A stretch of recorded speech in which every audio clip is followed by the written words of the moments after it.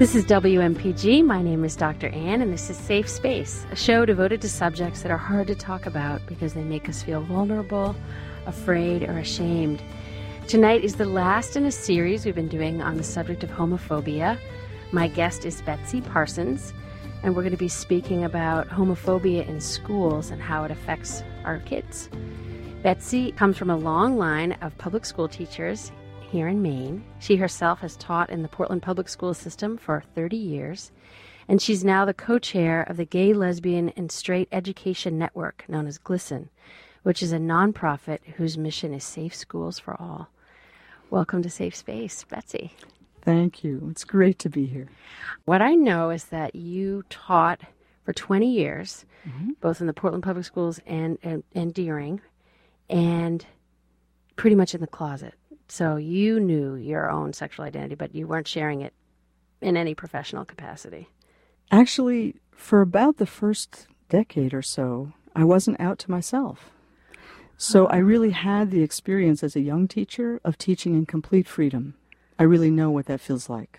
And then I fell in love with someone I did not expect to fall in love with and discovered, I'd been looking in the wrong half of the human population. And this was the relationship that felt like the way I expected it to feel when I was with the person I wanted to be with for my life. However, it created a huge problem because there were no protections at the time. There were no protections against discrimination, so my job was at risk, and many other important aspects of my security were at risk. So I did what many teachers, what almost all lesbian and gay teachers are doing still in Maine, which was to go deep into the closet. I was there for 12 years, and it was at that point that I made the decision to do school differently. So before we even get into that, I mean, I can imagine that being a teacher and being out is almost more vulnerable than so many other professions because parents have this belief that somehow you would be leading their kids astray or that you would have the power to teach their kids to be gay. People have that fantasy. And so they get really worked up about the idea of a teacher being lesbian. Right. Actually, my favorite writer about teaching, Parker Palmer, who's a Quaker teacher and thinker, describes teaching as happening at the intersection of the personal and the professional. And he talks about the great vulnerability of all teachers because of the way in which our personal selves inform the professional work and the way that there's really no escaping that. It's both a blessing and a curse sometimes. And so for a teacher to teach from the whole self in the fullness of his or her being, obviously is the most growthful for students. But in the case of gay or lesbian teachers, you've got to deal with the fear that you just described, this distorted notion that somehow this could be harmful to young people. Or that somehow it would actually change the young person's sexual orientation, that just being exposed to a role model would be enough, that sexual orientation is enough of a shallow thing or that malleable that you could actually switch it. Right. You know, which people don't understand about this. Well, it's just not a medical fact, right? As I know you know. Yeah. And so I wonder if you could tell us the process. So there you are, you say you were closeted as a teacher for 12 years. And then at some point you start thinking, am I going to come out? Am I going to share who I really am? Because I have this value about teaching, which is that you bring your vulnerability, your realness to this work. And tell me the story about, what were the events that led up to that really courageous decision on your part? Well, I would say that probably the most important precipitating factor was the way my own vision changed. As I developed a clearer identity as a lesbian, it became more and more apparent to me that I had been missing some important dimensions of student experience in schools. For instance, that, I just began to sort of put it together about kids who were extremely stressed for reasons that I couldn't understand, or students who would suddenly disappear and never return. And, there are many reasons why students disappear from a classroom. But I began to see patterns, including, in retrospect, understanding a couple of suicides of kids I had loved. And as time went on, my deepening, sort of, the texture of this understanding changed. And I became more aware of a kind of a dark underbelly in school culture. I do think, actually, there were some historical changes also, but my awareness became more acute at the same time that I think anti-gay harassment was kind of reaching new and deeper levels in schools. I have a hunch that has something to do with with HIV in the 80s, and so that by the mid to late 80s, I was beginning to hear anti-gay language that I had never heard before in schools. It was being used with a freedom and just a sort of complete permission, That you was, mean like to call somebody a fag, kind of? Absolutely, Yeah. or the expression "that's so gay." I heard for the first time in the halls of Portland High School in 1987, and then I began to hear it in my classroom. And because I'm a teacher of language, I'm an English teacher, I'm always asking about the meaning of words, and so we would have to take some time to examine that expression and what did people really intend by it. And I found that there was just a tremendous lack of thoughtfulness about the language that was being very, very freely used in all areas of the school, including actual, class life. I mean, academic discussions. And so what I hear you saying is it seemed to be getting worse. Yes. I mean, I began to notice this to a level that I had never perceived it before. I do think that I was more sensitive to it, but I also believe it was actually changing. Yeah. If that makes any sense. I think there were historical factors that were affecting that. Yeah, and when you say historical factors, you mention HIV. Were there other ones that you're thinking of? I think another is that the LGBT civil rights movement had made significant gains by that time, and there's always a backlash. I think it is sort of a long and complicated historical question, but yeah. But the whole social context was shifting all the while that you inside are becoming more and more aware and starting to hear it all around you more. Right. And of course, Charlie Howard had been murdered in 1984 by 3 Bangor high school students.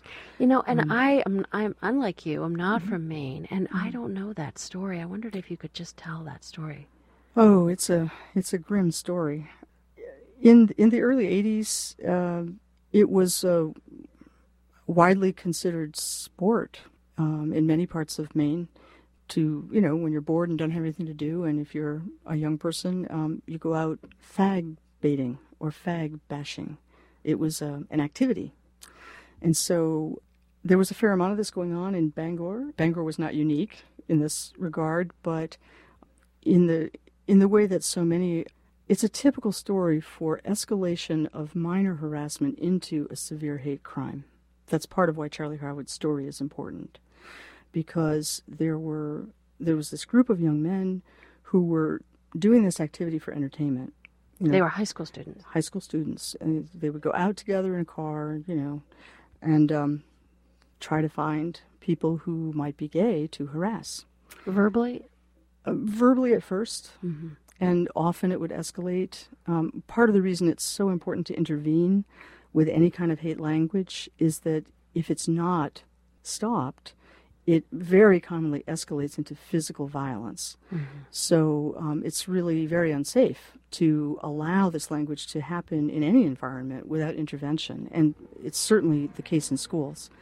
So in this particular case, these young men were out, in a sort of a sport. And they found Charlie walking home from a potluck supper at the UU church and accosted him on the bridge. And, first there was all of the ugly language, and then eventually they got out of the car. And my understanding of the story is that Charlie pleaded for his life. They were saying they were going to throw him off the bridge, and he told them he couldn't swim. And their response was to pick him up and swing him back and forth out over the bridge, and then eventually to let go. So he was thrown into Kentuskig Stream, where he drowned. So that, such an upsetting story. yeah, and it's a dreadful story, and we're coming up next week on the 25th anniversary of that event, which is a significant event in the LGBT, lesbian, gay, bisexual, transgender community in Maine. It was an important prod for the formation of MLGPA, the Maine Lesbian and Gay Political Alliance, which is now Equality Maine. And it really brought about some organizing of gay people in Maine. Right, this cannot keep going. Right. But Yeah. it took something that horrific. Right. You know. So at that point, when that happened, you were still closeted as a teacher. Actually, I was just coming out to myself at that time. Okay, so that was early in the process for Right. you. But I can imagine the simultaneous push-pull of something like that. On the one hand, the impetus to stand against that, but the impetus to come out, but also the impetus to stay in, because how literally dangerous it was. Oh, bless you. I can promise you I had no thought whatsoever of coming out at that time. Well, exactly. I mean, maybe, one would feel like it was the right thing to do, but mostly one would feel terrified. I was in such a new stage of discovery about myself that coming out to other people was the last thing I was thinking about. Yeah. I was horrified about what happened to Charlie. It terrorized me. That's one of the functions of hate crime. It's not a crime against just one person. It's a crime against an entire community, and it does succeed in silencing and terrorizing an entire community of people. So I was certainly one of those, and it would never have occurred to me to come out at that time. What a painful moment to be discovering your own sexuality. Yeah, it was very frightening. Internally, even. Yeah, it was very frightening. This is WMPG. My name is Dr. Ann. This is Safe Space, and I'm talking to Betsy Parsons about the safety of gay and lesbian adolescents in our school system. So you are there. You're a teacher. You have this experience in the background of this murder that happened, this hate crime. But then you go on. It sounds like you start putting together the pieces. There are these kids that seem very stressed out, kids who suddenly don't show up anymore. And it sounds like you start putting together, like, maybe these kids are gay and lesbian and they're being harassed. Right, and maybe some of them are actually being driven out of our school. And was there anybody that you really knew, came to find out that was the case? I mean, Yes. Can you tell the story of that person keeping their name anonymous? Well, there's actually quite a long list. Maybe there's one or two stories that come to mind. Sure. I think what I'd like to do is just speak a little bit, kind of go forward about a decade, Okay. if we could, or a little bit more. Yeah. And by this time, I'm teaching at Deering, and I have a student whom I've often spoken about in public. I call him Steve. It's not his real name, but Steve arrived in my junior English class having been outed, that is, someone had disclosed information about his sexual orientation without his consent, partway through his freshman year. So he had immediately become a target for harassment, really severe, relentless harassment, both verbal and physical. And he had actually endured a year and a half of that before he came into my life. So he arrived, to try to learn some English in junior year. And frankly, at that point, Steve had been so traumatized by the daily harassment in school and the viciousness and the relentlessness of it, that he really was suffering symptoms of what we would recognize now as PTSD. He had trouble concentrating. He couldn't read or remember what he read. He was depressed. He was suicidal. And eventually, Steve, my aim is to help every young person in my hands learn the things they need to learn for their future and get their English credit. Right. And I didn't succeed with Steve. He was driven out of my class and out of the school while he was my student. So even though I did everything I could think of and put in incredible extra time, and I must say, the guidance staff and his parents, I mean, he had a lot of support from the key people, the teachers and The other adults. staff, right, the key adults. But the damage that had been done was really too severe, and he just had to really be out of that environment. So the one thing that I didn't do with Steve is to come out at school. And at about that same time that I feel I was losing Steve out of my teacher's hands, at about that same time, a student came back to see me who had been a ninth grader in an honors class at Portland High years before. She had now graduated from college and had come back to see an old teacher. And, it's one of the joys of the profession, right? Right. You get to see them grown up and see what they've made of themselves and where they're going with their lives. So she came back to visit and talked to me about the wonderful relationship she was in with a woman partner. And I was so happy for her.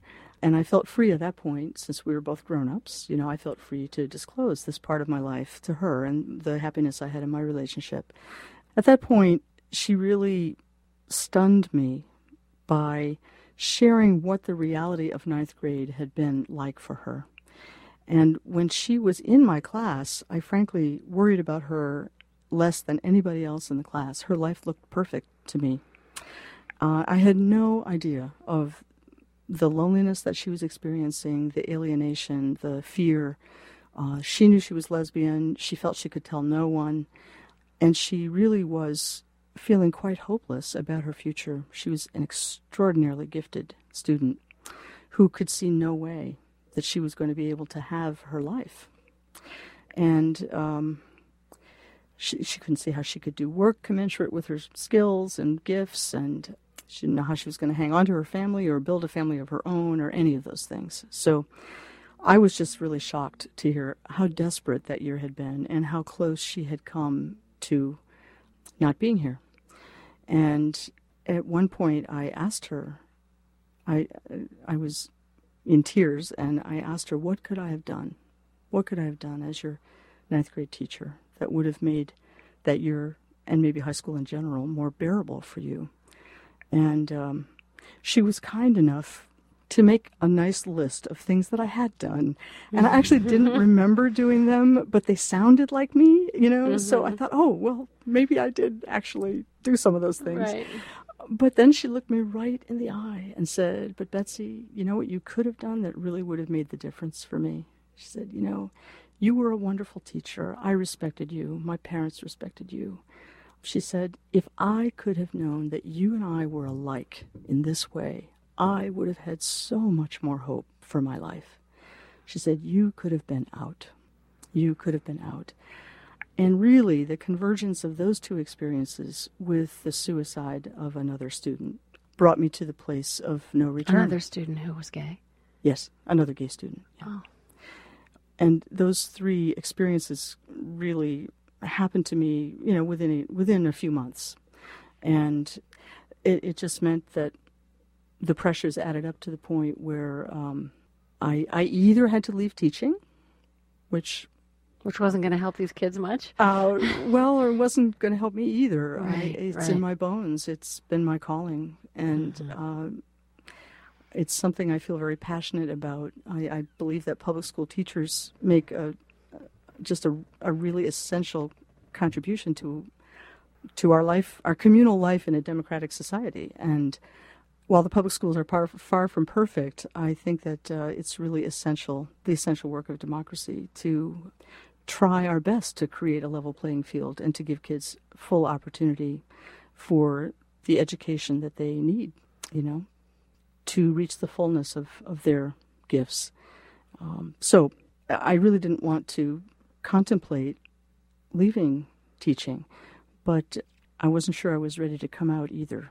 And yet I felt that I was at a crossroads. The relationship that I was in was deeply closeted, and I knew that although the pressures had been mounting, many gay and lesbian relationships experience a lot of tension around issues of how out to be. Yeah. That's just really common. It's one of the stressors of homophobia. It's one of the ways that our relationships are taxed. And we were in increasingly different places on these questions. I kept hoping that, that we might go for counseling or be able to work out a way that we could move in a little bit more parallel way on living more openly, at least maybe at first with a small circle of friends or beloved people in our lives. And my partner just was not ready to go there and was not ever going to do that. And it was just very painful, but I had to ultimately accept that. And so my choice was to stay in the relationship with this person that I deeply loved, and to keep a closed life, or choose an open life and be a teacher. And so I chose the latter. I grieved that relationship very hard for about 3 years. What a painful choice. Yeah. I can imagine for her, the story you told just a moment ago about the student saying to you, Betsy, you could have been out. That would have made the difference. I'm guessing she didn't have someone saying that to her. No, and the world that she grew up in and the world that shaped her offered no options ever for claiming this relationship. I can understand why it was that hard for her. But I also see that ultimately I couldn't do the rest of my life that way. It sounds like the price of it, both for you and for the people you wanted to impact, it just became clear that was too high. So I want to shift now to talking about what you are doing. So here you are, you made this courageous decision at great personal cost to come out as a teacher, and you're now involved in a network that's supporting kids and forming groups like the Gay Straight Alliances in schools all over Maine. And I wonder if you could tell us a little bit about your work. What made that price worth paying in terms of what it's allowed you to do now? I'd love to. First, I want to say that the decision, while it was very charged for me in 96, 97, 98, there are more teachers making that decision now, and the prices are not as high as they were. So just not to be too discouraging to people. One of the first things that happened when I came out to students and families at school is that students approached me immediately asking me to help them start a Gay Straight Alliance, which is a student club that deals directly with the problem of anti-gay bias and harassment in the school. So it's a club devoted to improving the school climate and to helping everybody feel safer so that they can focus on what they're really there for, which is to learn, And so we did that. It was a wonderful, wonderful experience for me. I saw so much courage, so many loving and affirming and brave actions of young people. They really were straight and lesbian, gay, bisexual, and transgender together, and questioning also. And I don't know, to me, it was a way to answer the oppression and stigma in a way that not only dignified ourselves and strengthened us. Certainly I benefited as much as the students did, but also helped to knit the community together to make it a better place to be. So for me, it was really quite inspirational work from the beginning. And now these GSAs, Gay Straight Alliances, it's a youth-driven movement, and youth have driven it into a third of Maine high schools at this point. There are 53 GSAs that we've been able to document that are active in Maine right now. And young people are doing some really beautiful work in their schools. And what would be an example of something like that? I mean, beyond the obvious, which is like helping people come together and have a place to offer support, right. What are some of the other things they're doing? Well, just creating that safe space is a really essential function of a GSA. Huge. For some students, that's the only place where they can fully breathe. That's the only place where they can just relax in school. But GSAs, most GSAs do more than that. They often lead educational campaigns in their school. GLSEN sponsors a number of National Student Days of Action, and they encourage GSAs to participate in these or to create homegrown campaigns that will have the effect of making people a little bit more aware of how hurtful anti-gay language is to everyone, not just to gay people. And, it just helps folks be more mindful of their words and their actions and how they may be affecting someone else's chance to learn. So, for instance, Ally Week is the first National Day of Action in the fall. And, in October, all over the country in thousands of GSAs, young people are asking other youth in schools to sign a pledge to be an ally. That is, to not use anti-gay language and to speak up if you hear it. If someone wants to find out more about GLSEN, how they can support it, how they can help support starting a new GSA in their school, do you have a website or a contact number? Yes, absolutely. At www.glisten.org. And the phone number for GLSEN Southern Maine is 775-0173. That's 775-0173. Betsy Parsons, thank you so much for being my guest on Safe Space. Thank you for having me, Dr. Ann. My thanks also to Jen Hodgson for mixing the sound, and Maurice Lennon for the music, and Dave End for the music. If you have a request or a suggestion for a future topic, please email me at drnwmpg@gmail.com. That's dr.annanewmpg@gmail.com. Coming up next is Allison with Money Talks. Next week, I'll be starting a new series on maternal ambivalence and other motherly taboos.